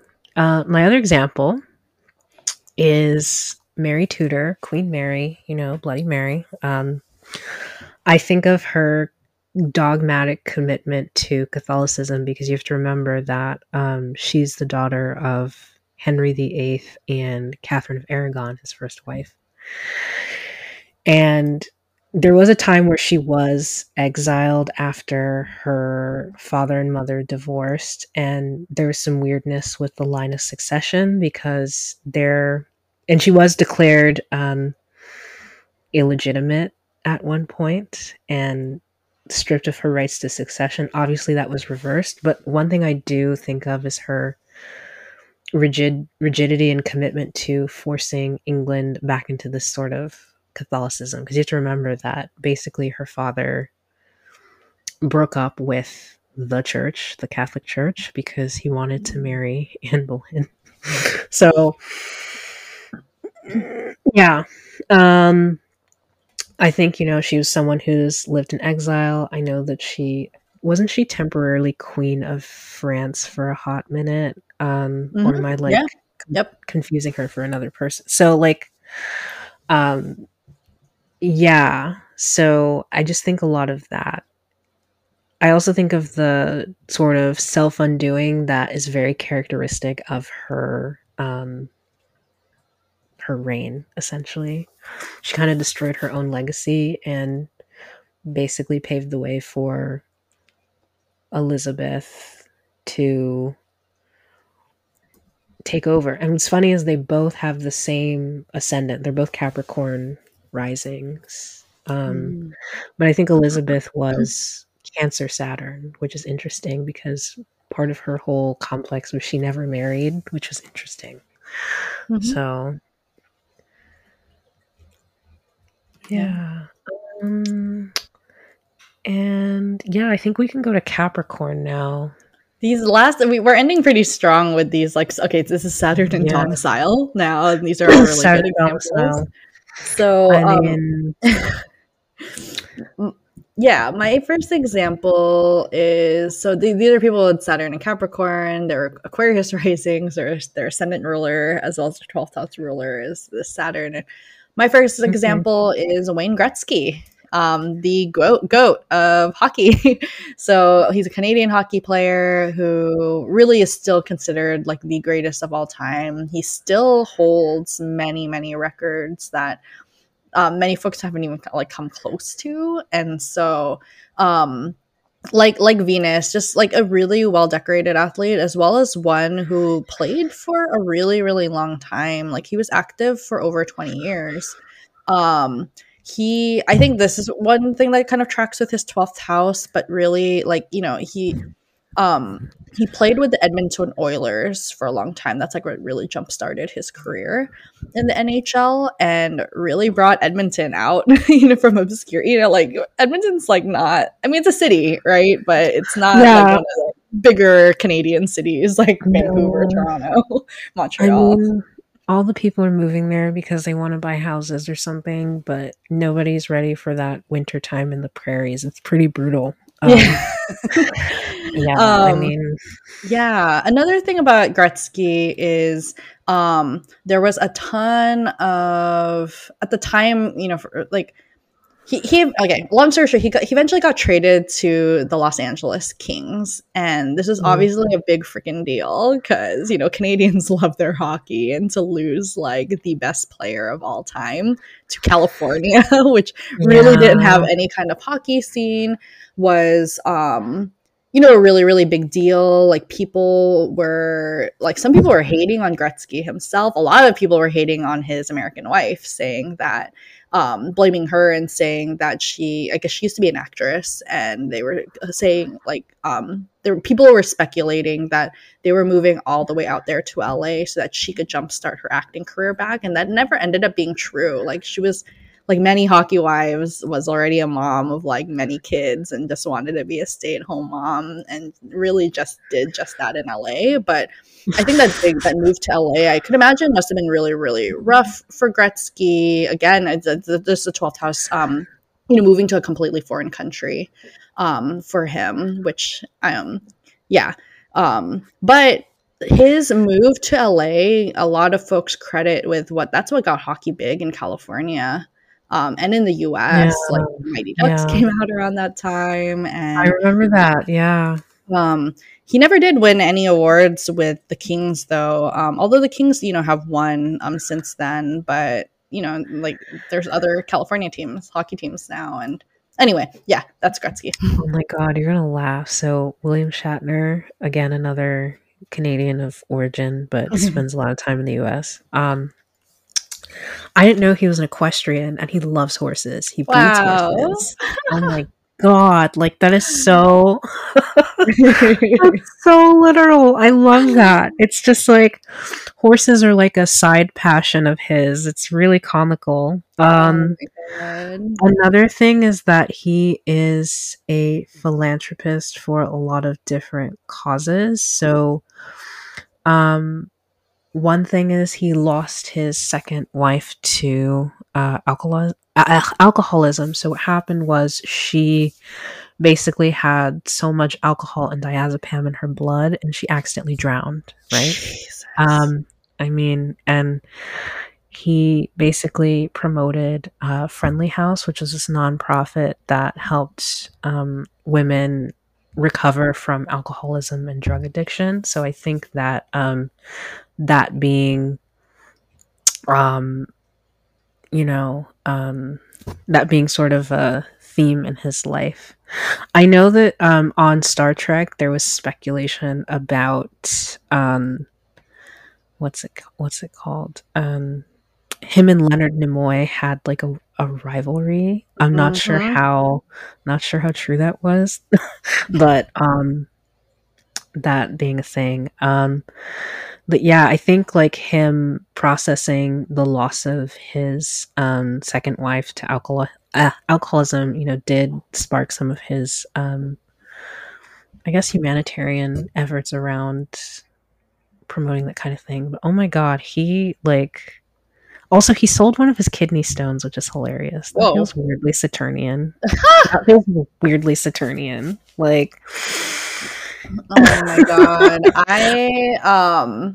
Yeah, no, there's a lot to unpack here. I think this is just like so loud with William Shatner. The yeah, fact that he is playing, you know, he's most known for playing Captain Kirk Captain in Kirk on Star Trek, Star the Trek. original series. With, you know, the whole premise of Star Trek are you have these quote unquote scientists slash explorers, and this and Star Trek always tried to like figure out like writing the line between like at what point are you an explorer versus like a conqueror or an intruder, right? Yeah, Um, yeah. but space, you know, space being this final frontier, and I think that just really fits to like that 12th house, like the wanderings that could be associated with that. I think it also fits like Saturn's association with the idea of collective bodies because I know in a lot of the Mm, Star Trek series there's this promotion of this equitable, multi-ethnic, trans like planetary society, yeah, right?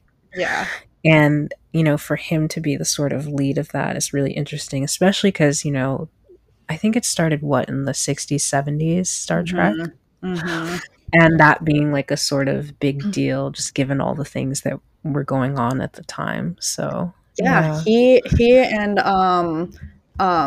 oh my god, why am I blanking on the actress's name? Nichelle Nichols? Nichelle Nichols had the first like interracial on-screen kiss. It was a big freaking deal back then. Yeah, and then I remember George Takei was like one of the not that he was like the only representation of Asian Americans in media, but maybe a more constructive representation of Asian Americans in media compared to some of the things in like the 40s and the 30s and the 20s. For sure. Yeah, And you I know. mean, you know, you were saying earlier that you know, apparently like William Shatner and Leonard Nimoy didn't get along. That's not the only co-star that apparently William Shatner really didn't get along with.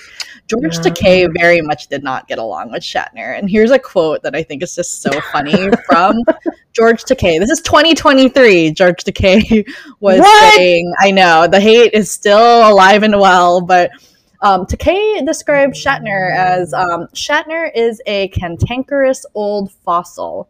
All of us have had problems with him. That is so Saturnian. That is disgustingly Saturnian. Like, it's too good. It's just kind of like, I'm here with you people sharing an experience, but we are not friends. It's very Aquarius. Like, I don't Mm-hmm. fuck with you, right? Mm-hmm. Mm-hmm.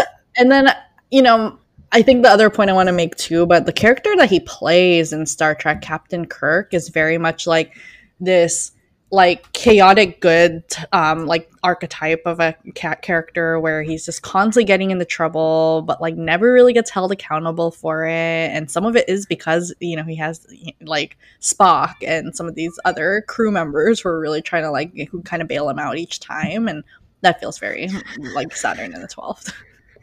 Yeah. Okay, and my next two examples are Barack Obama. um, yeah, I mean, it goes without saying he's the first black president, only black president thus far. I don't know if we'll have another one, just given the way things are going. I don't know. Um, and I just think about how multinational and multicultural his upbringing was. I mean, obviously, he was quite literally born in Hawaii, an island. That's a very 12th house experience. Um, Born to a Kenyan father and a white American mother. I also feel like if you read a lot of his biographies, there's just this struggle with being othered that just shows up as a complex in his life. I mean, I also do feel like the 12th house piece is just this sort of complicated legacy that Obama has. Like, yes, he's a probably one of the most positive symbols of black excellence and black masculinity that we have, but he was a US president upholding the US imperialism agenda, right? I mean, from the point of view of the values of the, I guess, American society, I mean, his biggest scandal was wearing a tan suit. Like, there was no I cheated on my wife. There was no, you know what I mean? There was none of that. But again, he still upheld, the destabilization of the Middle East by, again, funding rebels to challenge Assad, which led to the formation of ISIS. Like, I mean, when you think about that, like, it's just interesting. And I feel like I don't know, like there's just a lot to unpack there. Um, yeah, do you have any thoughts?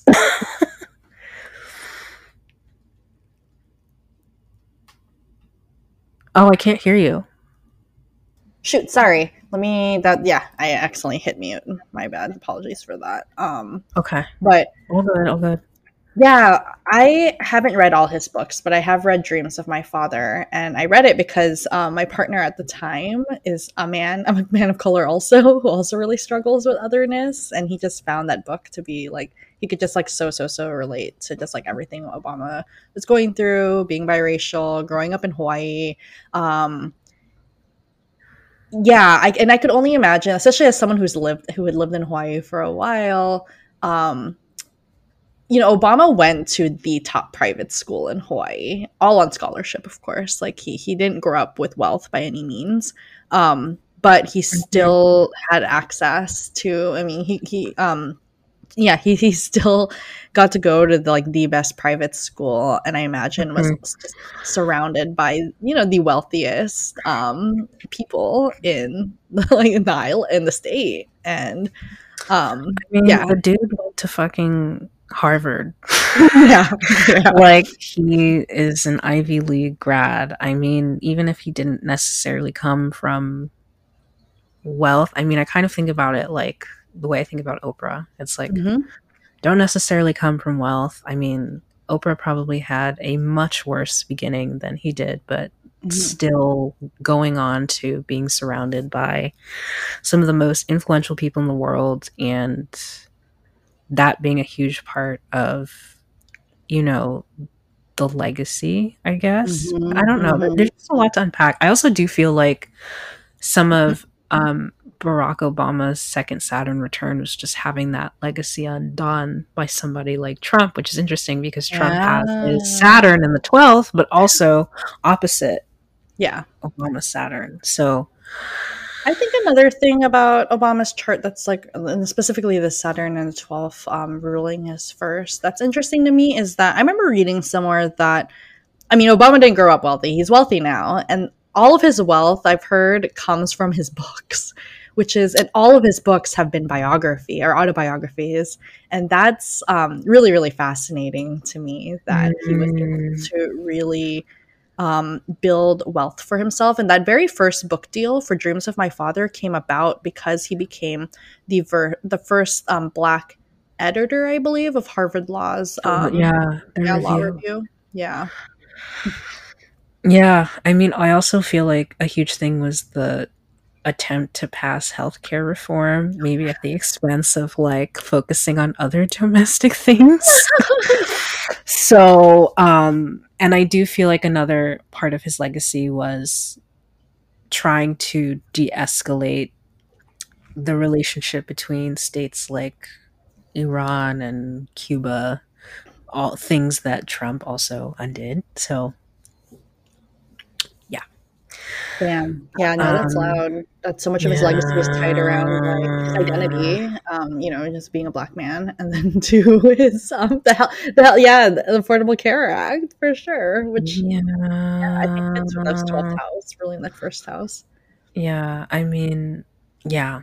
And I think that he became a symbol for like a lot of marginalized people in general because a lot of things that made society appear equitable on the surface did happen while he was president. But again, there's the whole under his presidency, he escalated the use of drone strikes, right? Which unfortunately kill a lot of innocent people, right? And things like surveillance did increase under his presidency. So those are the things that like we don't talk about, and that's why it's like really complicated to talk about. Deportations increased under his presidency. That is so Another true, one, which is very and 12th nobody talks house. about it.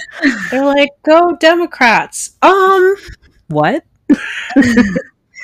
So yeah, and then finally we have Michael J. Fox, which is my other example. So this is one where quite literally, like, and he's like someone who struggles with Parkinson's disease. Mm. And one thing is he, had to give up acting, obviously, to because of his condition. And I think that did happen towards the end of his second Saturn return. Actually, he permanently retired from acting altogether. I do remember that happening right before or like around the time of the tight conjunction of Saturn and Jupiter, but like right before they had their major conjunction, and that being quite a literal manifestation of his. And I think he was diagnosed during his first Saturn return, actually, with Parkinson's disease. But he's been a big advocate and financial support for people doing research on neurodegenerative diseases. I actually got to work in a facility that benefited from some financial support for those projects. So that Yeah. was quite the privilege. So there you He, go. he's another Canadian, and he's from Edmonton.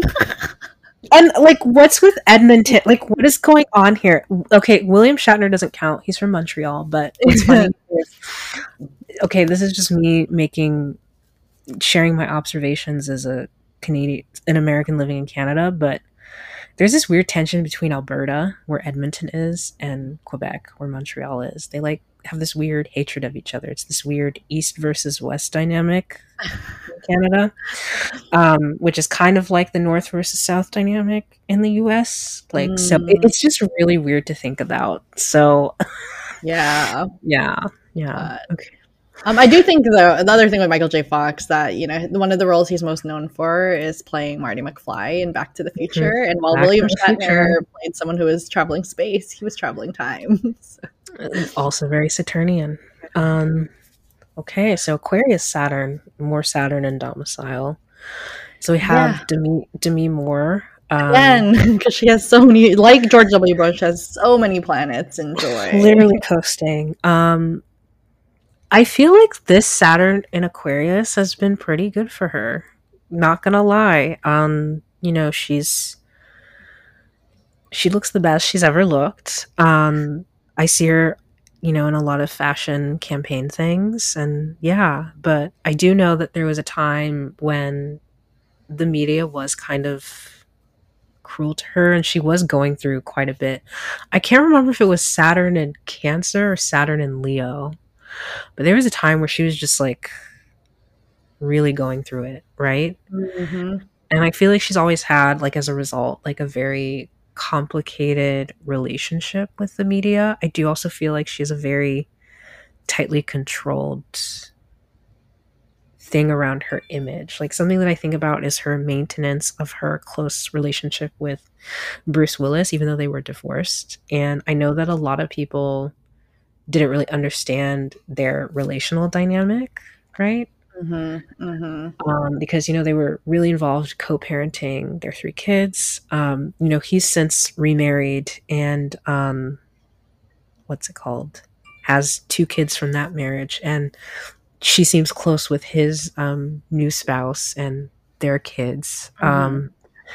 And a lot of people don't understand that dynamic, but it seems to be working. Another thing that I also thought of is Bruce was recently diagnosed with aphasia, and it seems like what's it called? They her, the second wife, and the daughters who are all adults now, all put out this curated message around like this is what's going on, and things like that. So I feel like that's kind of like maybe her complicated relationship with the media showing up there, but also benefiting from that sort of exposure, if you will. Yeah, I'm glad, she's gotten more reprieve from it in more recent years. Like, you don't see as much negative press about her, but very much in the 80s and 90s, there was just so much controversy um, around, just some of the photo shoots she did, for example, like her Mm. infamous, posing nude while pregnant. I also think, for the roles that she plays, I think a lot of them really do fit these 12th house significations. Like, she has, when she did a lot of movies, would play a lot of these like women on the margins, right? Like, she Mhm. in the Scarlet Letter, the movie adaptation. So that one's very, Yes. very like literal. G.I. Jane's another one too. Yeah, Yeah, and quite striptease, of literal. course. Of course, we love it. Yeah. But yeah, I mean, I don't know, like, I don't even know anything about like her romantic life right now or like anything I like don't that. either. Like, good for her. I'm glad. Good for her. Yeah, deserve a break. Um, all right. The other example I have for Saturn and Aquarius is Queen Maria Theresa of Spain. So this is King Louis the 14th of France's wife. Mhm. Um, and my understanding, if I could recall correctly, I think she was his only queen. Like, I think they married for like the entirety of. I think she passed first because King Louis the 14th lived notoriously long, but um she was known for being like extremely, she's Spanish, but extremely devout Catholic. So I think that faith tying in is like a big one. And one of the wildest controversies, and it's very likely that this is not real, but you never know with European monarchy. And I first learned about this actually because it comes up as a major plot point in the Netflix show Versailles about King Louis XIV. But there Mhm. were rumors at the time when she was queen that she was cheating on King Louis XIV with her her servant who was black, and a little person. And little, Mm. just for context for folks, I mean, sadly, both.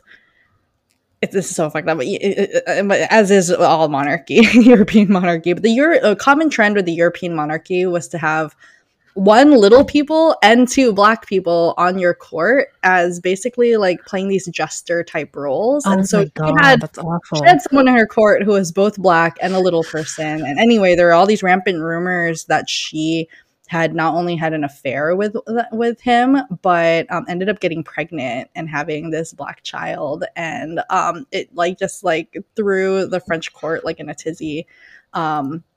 I don't know how real it ended up really being and why it came out as a rumor, but it's been like a pervasive. a pervasive thing that to this day there's a whole Netflix show that had like this major plot point about that. And that the child, if there's it was end up being real, I guess that the child was like secretly given up to like a convent of nuns and was raised as a nun. Wow, Yeah. that's wild. Yeah, so I think we can move to the Pisces Saturn. These people are going to have, they're still alive anyway. One of them is anyway. So Saturn return, it's coming. Chris Rock, the victim of the slap heard round the world at the last Oscars. Yeah, he's going to have a Saturn return basically starting in March. And I think what's interesting is that the Saturn, rules his 10th and 11th house. What's funny is that he actually was a cast member of Saturday Night Live, and it did put him kind of on the map as a comedian. But I think he was eventually fired from the show, so what's interesting about him is like he's had these successes, but there's always some weird thing that blocks him from really doing more. So he was let go from Saturday Night Live. It sounds like before he, could plan to leave, he was like fired, right? But then he wanted to join the show In Living Color, which was a predominantly black sketch show. However, the show got canceled right after he was on, right? So that would have been actually around his first Saturn return in like 1993, 1994, right? However, he did go on to have a lot of different specials, and something that I've noticed is that he tends to make a name for himself by, unfortunately, making these caricatures of, people who are vulnerable and at the margins. So, for example, what made him very popular on SNL was him playing a crack addict, right? During the height of, and right after the height of the, the crack epidemic, right? So that not being great, and him making these sorts of specials, constantly poking fun at, black people, especially black women. That has been a very common, trope in his comedy. So there is that. And he's always gotten like mixed reviews about some of the things that he's worked on. So there is that. However, in recent history, he has been benefiting from kind of being like an underdog in comedy. So after he was slapped, he did get a huge deal from freaking Netflix, $40 million. So What? I don't think he can be hurting that much. Yeah. Wow. So I didn't know that. I like completely missed that. yeah. Wow. Can't be hurting that much. Wow. Well, our last example is Walt Whitman, who is an American poet and often Yes. considered the American poet, right? Like when people think poetry in America, they think Walt Whitman. He one of the other things that Walt Whitman is known for was he was definitely into men. Not sure if he was gay or bisexual. I didn't know that. Oh I had no yeah. idea. Yeah, it was known even during his while he was alive, as well as like now that posthumously, right? Of course, all his letters have gotten published, and it's like okay, yeah. Which again, just kind of like living on the margins of society. I do think that's very 12th house, and then his poetry himself, like I think he'd always viewed his poems as, and this is why I think some of why he's considered like an American poet, is he wanted to write poems that like regular people would be able to read and relate to, not just like some scholarly upper class elite. And so I think, which is what a lot of the appeal to his poems were at the time. And since his death, he was popular during his time, and his funeral was like a public event that was like very, very well attended. That said, just like a lot of our examples, also doesn't get remembered for like just a lot of there are also some fucked up things about him, right? But like his views on slavery and his views on nationalism and Mm. those kind of things. But yeah, that's my Yeah, last I example. mean, if I had to sum up the Saturn, so I really do feel like, as with our other planetary examples, the essential dignity really does color the experience of having a joy, especially a joy of a malefic. I did find that the people who had the nicer Saturn placements, maybe if they were a bit problematic or upholding problematic things, that's not an often cited point of their legacy. Um, for some of them, the ability to evade accountability, but you had some examples where some people were the actual contributors to something great, but, were denied the glory of that experience until way later after they're dead, right? Mm-hmm. Mm-hmm. Yeah, I think so. I think what stood out to me with a lot of these examples too is definitely dignity. I actually really also noticed that like the examples of Saturn in Peregrine seemed like those ones seemed to struggle more, even the more than the ones who had Saturn in Detriment or Fall. Yeah, Very fascinating. especially Saturn and the earth and water signs, I noticed. But like the fact that So like George W. Bush and Trump have Saturn in Cancer, and then we have George Washington with Saturn in Aries, like that really stood out to me. yeah, I mean, unfortunately, I do have a feeling that depending on how history goes, maybe people in the future may view Trump in a certain way that's not necessarily negative. I feel like we're too proximal to a lot of the things that Trump and Bush did, right? To really appreciate how much it may be glossed over in a history textbook. So, Yeah. Well, I think that's it for our examples and for this episode. Anything else? no, thank you all for diving into the series on the joys with us. And I'm really looking forward to talking about those houses that, don't have joys associated with them. Yes. And then after that, I'm excited. I mean, Mo and I are gonna have to kind of convene and figure out what our next series will be, but there will be because we have a lot of ideas and we just have to narrow it down. Ooh, okay. Thank you guys. And we'll see you next time. Thanks. Bye, everyone.